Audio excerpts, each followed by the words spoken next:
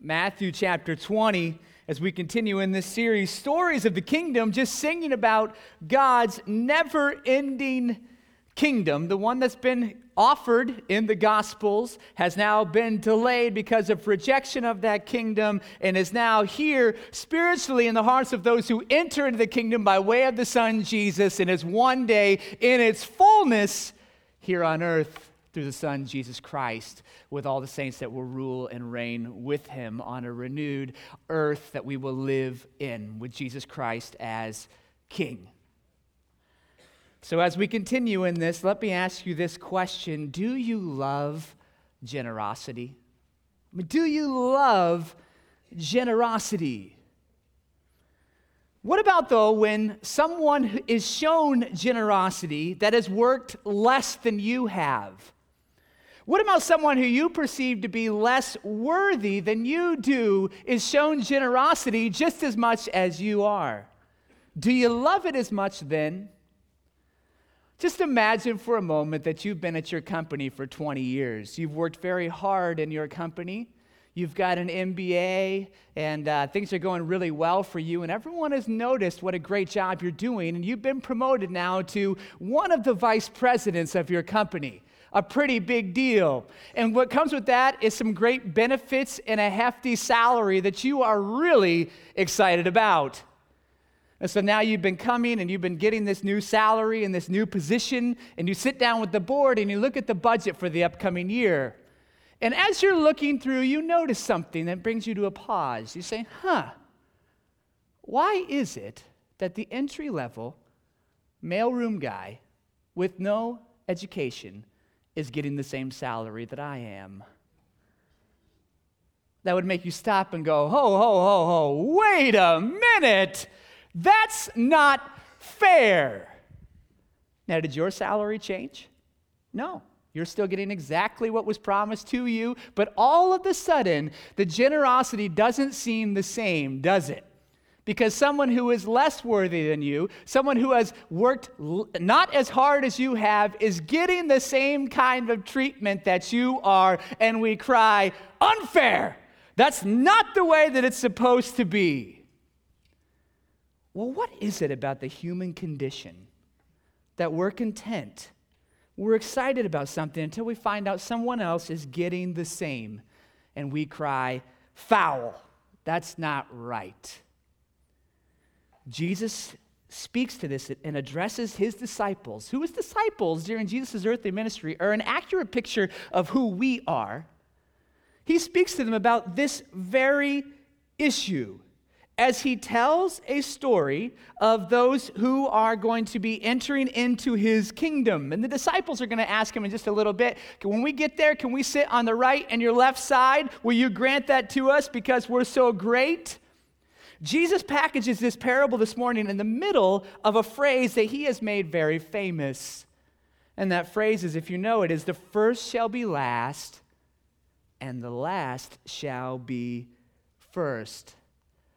Parable is two words combined. You can break them down to para and bol. Combining these two words, one means beside and one means throw. So you put them next to each other, it means to throw or to set beside. So a parable is a story set beside a truth to bring out that truth, to help us to have greater understanding of that truth. And Jesus tells us this story to bring out with a greater understanding, what does he mean by the first will be last, and the last will be first. And he's going to show us that his kingdom is unlike ours. It's very surprising, as we've seen already. And if you can grasp this, if you can understand this morning, it will set you free. Free from all your good doing, trying to earn approval, free of trying to serve God for the wrong reasons. If you can wrap your mind around this morning, it will free you up to serve God the way that you were intended to be in his kingdom. Verse 1 of chapter 20 says, "For the kingdom of God is like a master of a house who went out early in the morning to hire laborers for his vineyard. After agreeing the laborers for a denarius a day, he sent them into his vineyard. And going out about the third hour, he saw others standing idle in the marketplace, and he said to them, 'You go into the vineyard too.' and whatever is right I will give you." So they went. Going out again about the 6th hour, the 9th hour, he did the same. And about the 11th hour, he went out and found others standing. He said to them, "Why do you stand here idle all day?" They said to him, "Because no one has hired us." He said to them, "You go into the vineyard too." And then when evening came of the vineyard, he said to his foreman, "Call all the laborers and pay them their wages, beginning with the last and then going up to the first." So we're told a story about a vineyard. And this is probably during the grape harvest, which would have been a very crazy time of the year that required a lot of laborers. More laborers than what you actually had staff that worked in your vineyard throughout the year.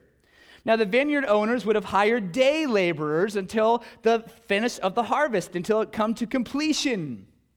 And he goes out into the marketplace to find laborers to work for the day.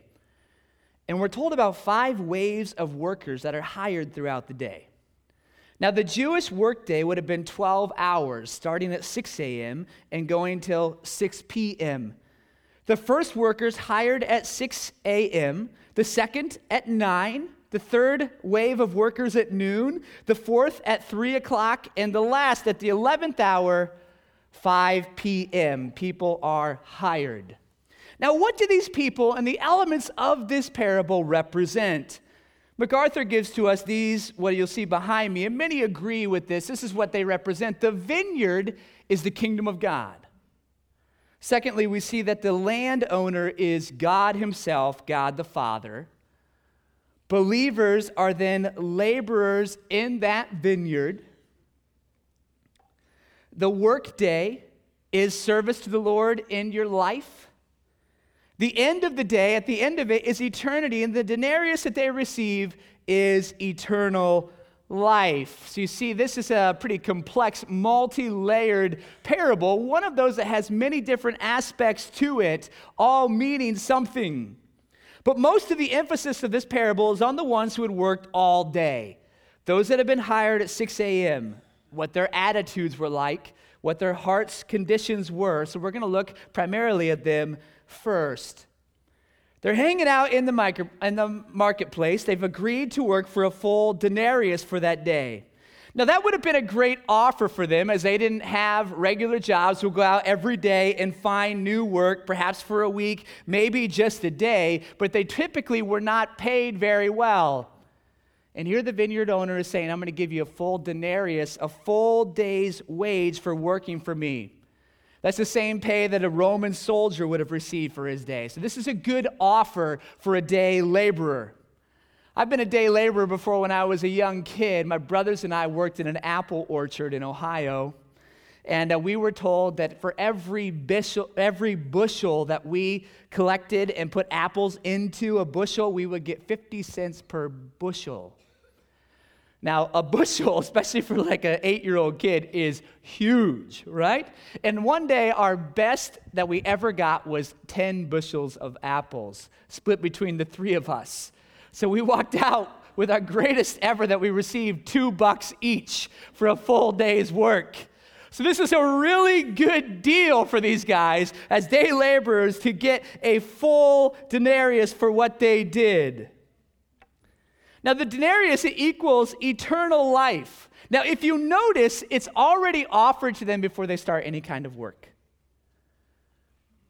The one that represents God comes out there and says, "I'm going to give you a full day's pay before they ever work, before they ever do anything, before he ever sees what kind of worker they are. He offers it to them." Now, this shows us in the same way that when God offers us eternal life, it's not something that we could attain someday if we work hard enough, but when we accept his invitation, it's something that we receive fully in that moment to be possessed at the end.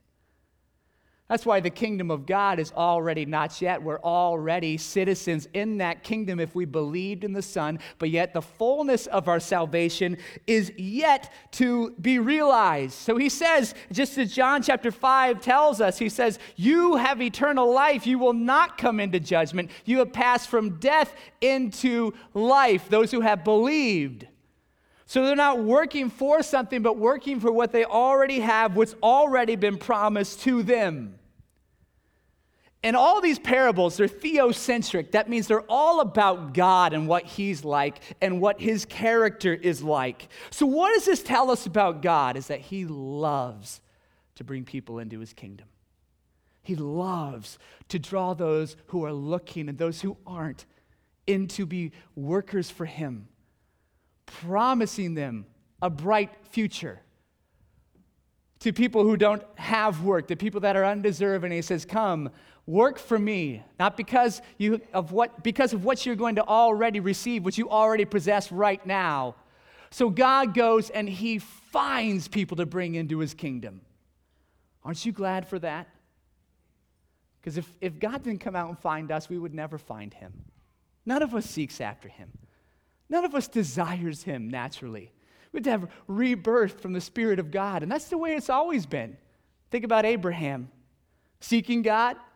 No. Worshiping idols, Joshua tells us, and God comes and finds him. What about Moses? No, he's hanging out in the wilderness, and so he's thinking, well, I'll go light this bush on fire, and somehow I'll summon God down to get his presence into this bush. No, he's hanging out. He's thinking it's all done. All of a sudden, that bush is on fire. He's like, oh, check that out. Moses, it's me, God. The Apostle Paul, going to persecute Christians, gets stopped by God on the way and is converted to Christianity. I think about my own life. I was saved at Vacation Bible School. All I was thinking about that week was the pool party at the end of the week. And then halfway through that week, God says, nope, I've got other plans for you. And God found me, brought me into his family, brought me into the kingdom, and showed me my need for him in your own life. You think about how you've been brought in. It might feel like you were looking for it, but God was drawing you all along. And perhaps you're here this morning and he's drawing you. He's saying, listen in. I desire this for you. I'm coming after you, and I want to bring you into my kingdom. We'll soon find out that not only does God seek us out, but he loves generosity, as the story goes on to tell. And he continues to go and hire workers for his vineyard, and then the end of the day comes. Now, Jewish law has said you always pay at the end of every workday, so that people can go buy food that they need in order to survive for the family at the end of every day. So they all come, line up, starting with those who came in last. Look at verse 8. And when evening came, the owner of the vineyard said to the foreman, call the laborers, pay them their wages, beginning with the last up to the first. And when those hired about the 11th hour, each of them received a denarius. Now, those who were hired came first. They thought they would receive more, but each of them received also a denarius. So look at this, okay? They thought they would receive more, but each guy, those that came in at the 11th hour, the last hour of the day, they lines them up, and they're looking, and they put out their hands, the guys that come and work at 5 o'clock till 6 o'clock, and they get a full day's pay for 1 hour. These different waves of time represent people and different workers who come into the kingdom of God at different times. Some people come in at a very early age. Some come in our way of thinking, in our timetable, very late, although it's exactly the way that God wants it to work. You think about the thief on the cross who came in at the very end. That's what we say. That person came in at the 11th hour, the very end of the workday. Now, this parable is not talking about rewards that Jason was talking about last week that believers will receive when they enter the kingdom of God. We will receive various rewards based upon how we worked for God here on earth. So these two lives are connected, but that's not what it's talking about here. This is not speaking of receiving rewards in the kingdom of God, but the reward of the kingdom of God. And that is, Jesus gives a full denarius to those who only worked 1 hour. This shows us, listen to this, in the kingdom of God, there are no second-rate citizens. In the kingdom of God, there are no second-rate citizens. It doesn't matter what time you came to know Christ. All that matters is that you did. And God says, you are equal in my kingdom. Yes, we will have different responsibilities in the kingdom to come, but we all have an equal inheritance in Christ. Peter tells us in the book of 2 Peter, verse 1, Simon Peter, a servant of the apostle of Jesus Christ. So there he is. He's an apostle to those who have obtained equal standing with ours by the righteousness of God and Savior Jesus Christ. So what's he say? We have equal standing with who? The apostles. You and I, before God, not because of what we've done, it's because of the righteousness of God and our Savior Jesus Christ. We have equal inheritance with those that have walked and those who have seen Jesus, an eyewitness, and have written Scripture to us. Equal standing with them. And maybe you're thinking here, man, I feel so second rate. Everyone knows so much more than I do. You're not second rate. You were brought into the kingdom of God just like everyone else was who's been in it for a while. And we need you. We need you. Don't think that just because someone has been in the kingdom of God for a long time, that automatically makes them godly. No, you who've come in now can set the standard for godliness. Just because you came in late doesn't mean that you are second rate. We had a man here that came to Saylorville Church just a year ago. Mike Nemmer is a distant relative of our pastor. Diagnosed with cancer several years ago, and he came to know Christ last May, baptized last July. Thought he ran into a guy from our church, a member here, started coming to church, got into Bible study with pastor, thought that he could earn salvation on his own his whole life, and this is what he found out to be true in his story. He started asking me questions about whether I was saved or not. And to me, I said, no, I don't know if I'm saved. I think that's God's plan. I don't know. And he says, I will show you. And from that point on, we had Bible studies. And on May 3rd, I broke down in tears in his office. I prayed to the Lord, let him know that I am a sinner and that I have accepted him full-heartedly as my Savior. Amen. And thank you. Mike, just a year ago, trusted Christ. And just this last week, a few days ago, entered into the kingdom of God. Full inheritance along with all who have believed in Christ. He is not second rate. He was welcomed along with everyone else who trusted not in their own righteousness, their own good doing, but in the righteousness of Christ and faith alone in him. Jesus continues now, and he begins to address those that weren't brought in just recently, but those that have been in the kingdom of God for quite some time. Those who were disappointed with this story as they heard it in verse 10. Now, when those hired first came, they thought they would receive more, but each of them received a denarius. And on receiving it, they grumbled at the master of the house, saying, "These last worked only 1 hour. You've made them equal to us. We have borne the burden of the day and the scorching heat." He says, they're watching, right?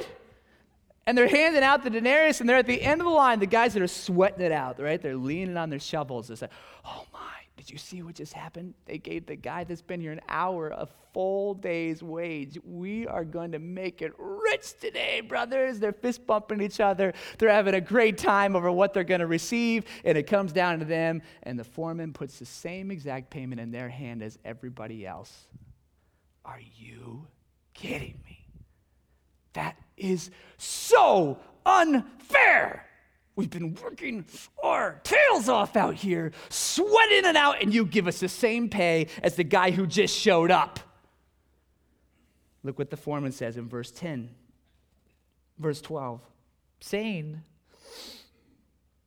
verse 13, but he replied to one of them, "Friend, I'm doing you no wrong. Did you not agree with me for a denarius? Take what belongs to you and go. I choose to give to the last worker as I give to you. Am I not allowed to do what I choose with what belongs to me? Or do you begrudge my generosity? And here Jesus says again, so the last will be first, and the first will be last. The foreman calls him friend. This is not a close relationship, but more of a business associate. It's the equivalent of saying, bro, are you serious right now? Is that really what you want to try to do right now, is complain about what you agreed to, saying that that's unfair for me to show and use my resources how I want to do it? Isn't it interesting? We all cry for justice when we've been wronged, but not when we're the ones that receive mercy. Oh, that's very fair, very fair. But when we've been wrong, is I want justice. Give me what I deserve. Oh no, friends. You don't want what you deserve. We deserve to drink the cup of God's wrath for all eternity, separated from him in hell. That's what we deserve. And yet Jesus says, I'm giving you the promise that I've already promised to you, the forgiveness of sins and the opportunity to inherit life. And Jesus knows this struggle is the reality of some Christians. That's why he shares this with us. And let me tell you, listen, this is not a struggle that I used to struggle with that now I have a full handle on. Right? I'm a pastor, so now I don't struggle with things anymore. No, this is not a past tense struggle. You know that. You're like, yeah, this guy, he's still got a lot of struggles, all right? This is something that still, God is working on me in my life, that I'm working through. And as I studied out this parable over the last week, God has made me stop, think, and act. He's thought about, Brad, what about you?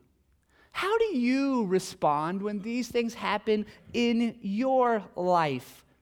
And I thought about from this text and from the Word of God, what kind of things are helpful to me to think about when I feel like God is not being fair. And is being fair to other people, but not me. And this is what God brought to me from his word, and I hope that it brings a blessing to you as well. The first one is thank God often for your boring story. Thank God often for your boring story. Now, some people say, listen, nobody has a boring conversion story. Well, that's America creeping in a little bit, right? And telling you that everybody's equal. But actually, yes, some people, like myself, have a very boring conversion story. Now, I'm not saying what Christ has done is boring, and it's not a miracle that I was brought into new life, but the events of how it led up to it, compared to other people, are very boring. But let me tell you this. When God chose to bring me into his kingdom, and you, if he brought you in early on, oh man, what a privilege that is. What a joy that is. And we need to get over ourselves and say, okay, so I'm never going to be asked to share my story at an evangelistic outreach. Who cares? You know what's not a boring story? Listen, you know what not a boring story is? Is someone who came to know Christ early on and continued with him, walked with him not perfectly, but persevered until the very end. Stop being prideful, because that's what it is. It's pride. It's sin. Stop making it about you. Stop making it about me, and be so very grateful that God has brought you in. And guess what? If God has brought you in now, you can work ahead in the kingdom of God. You can look at the syllabus and know what's coming. This is what Paul tells Timothy in 1 Timothy 4:8. He says, for while bodily training is of some value, godliness is of value in every way, as it holds promise for the present life and also for the life to come. So you can't take your bodily training with you. Some of you are like, thank goodness for that, right? You can't take your possessions, anything else that you own, but what you can take into the next life is your godliness. You can be ahead in the kingdom of God, of knowing Christ with all that you have in this life, so that when you do come into the fullness of his kingdom, it's, let's go, let's do this. It's not starting over with a clean slate again once you get to heaven. It's carrying over from this life right now. Working ahead, drawing near to Christ in intimacy. Secondly, I ask myself often, why do I serve Christ? Why do you serve Christ? What's your answer? If you see others being used and they've been in the kingdom of God shorter than you have, and you become envious, you're serving Christ for the wrong reasons.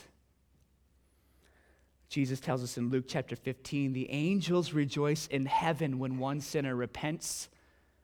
Do you? Do you rejoice along with the angels, or do you say, that's not fair, that person is getting recognition and I am not? I've been serving God faithfully. All these years, been sweating it out, and nobody says good job to me. Well, are you serving God because of what you can get from God, or because you want to get more of God? That's why we serve him, not so we can get more stuff from him, so that people can say, wow, great job, but because we want to know God more. I was gone for a week and a half away from my kids. I was with my wife for a part of it, and I got home from this time away, and I said to my daughter who was sitting on my lap, hey, did you miss Daddy? And she looks up at me and says, no. I was having way too much fun. Why did you ask that? You set yourself up for that one, right? But in honesty, many of us can say that's why. Are you serving the Father because you enjoy spending time with the Father and serving him? Or are you just looking for what's going to bring you the most, what you can get from the Father, rather than knowing him? And then you find as you serve the Father for the right reasons, you get everything that you're longing and you're looking for. Not complete satisfaction in this life, but full enjoyment of knowing that's what you were made for. Instead of saying, wow, I wish that I had a cool story like somebody else, you say, wow, thank you, God, that I get to live a life of meaning and purpose. The joy of serving God with my whole life. Oh, I wish others could have the same joy that I have. Thirdly, ask God often, please restore to me the joy of my salvation.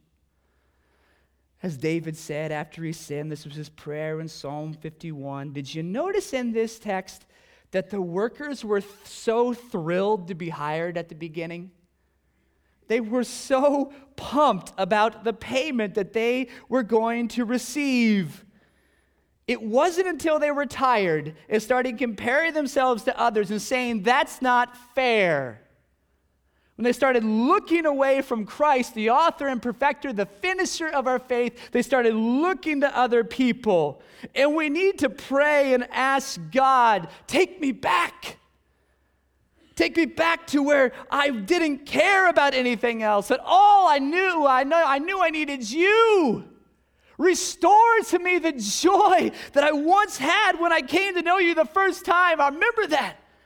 I was 8 years old and I was sitting on a set of steps during vacation Bible school, and everyone was playing outside and I didn't care.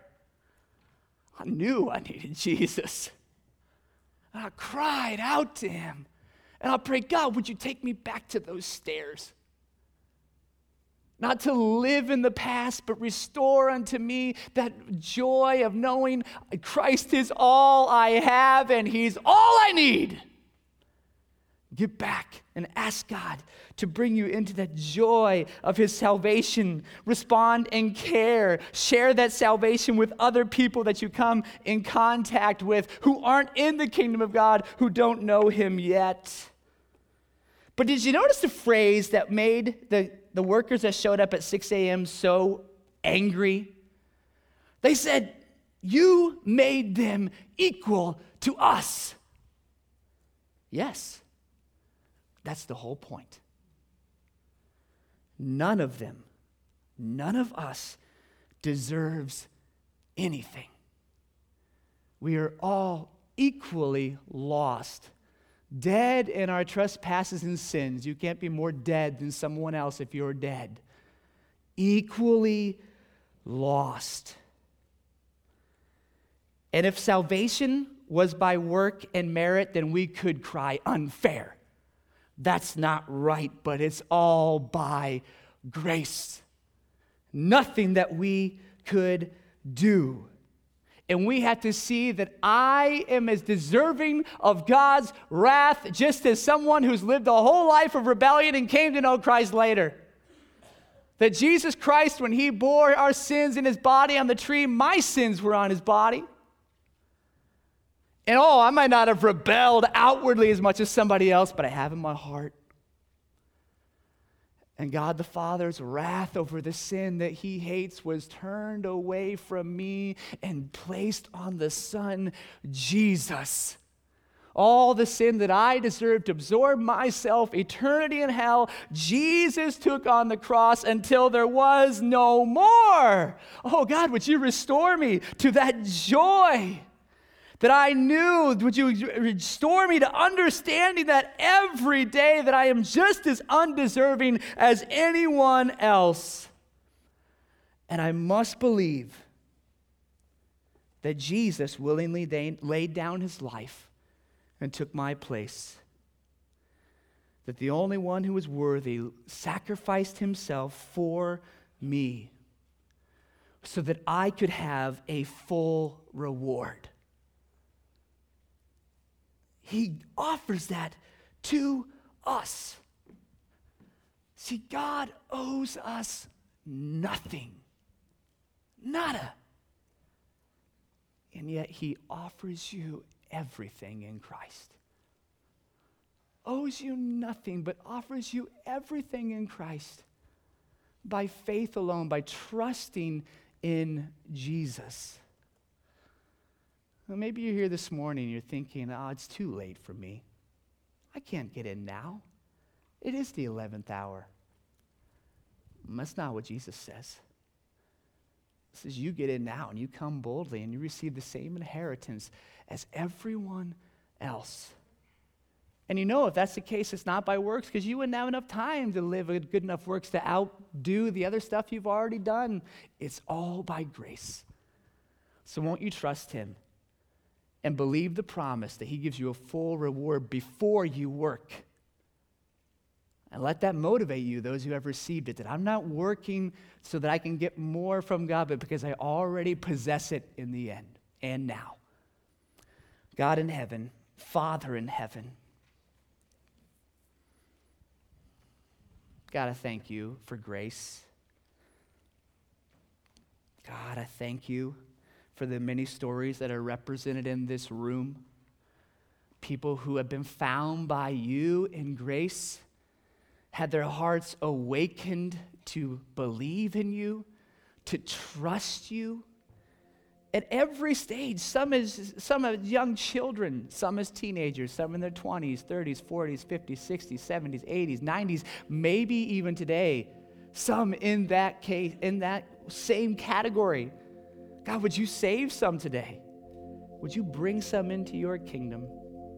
If you're not a part of God's kingdom, that is, you haven't believed in the Son Jesus, you haven't had your sins forgiven, you've never believed that Jesus Christ died and rose again in your place, would you trust him right now? Receive a full inheritance from God. Believe with all that you have, just like Mike did. Had no idea. But he repented of his sin and trusted in Jesus for salvation. believe if you're out there and you're thinking, oh man, I spend myself constantly looking at the generosity and how God is working in other people's lives, and it's all about me and what I can get. Repent of that today. Ask God to be thankful for the story he's given to you. Ask him to restore to you the joy of your salvation and renew a right spirit within you. God, we thank you. We love you. And in Jesus' name we pray. Amen. Let's stand. Let's sing together about Calvary.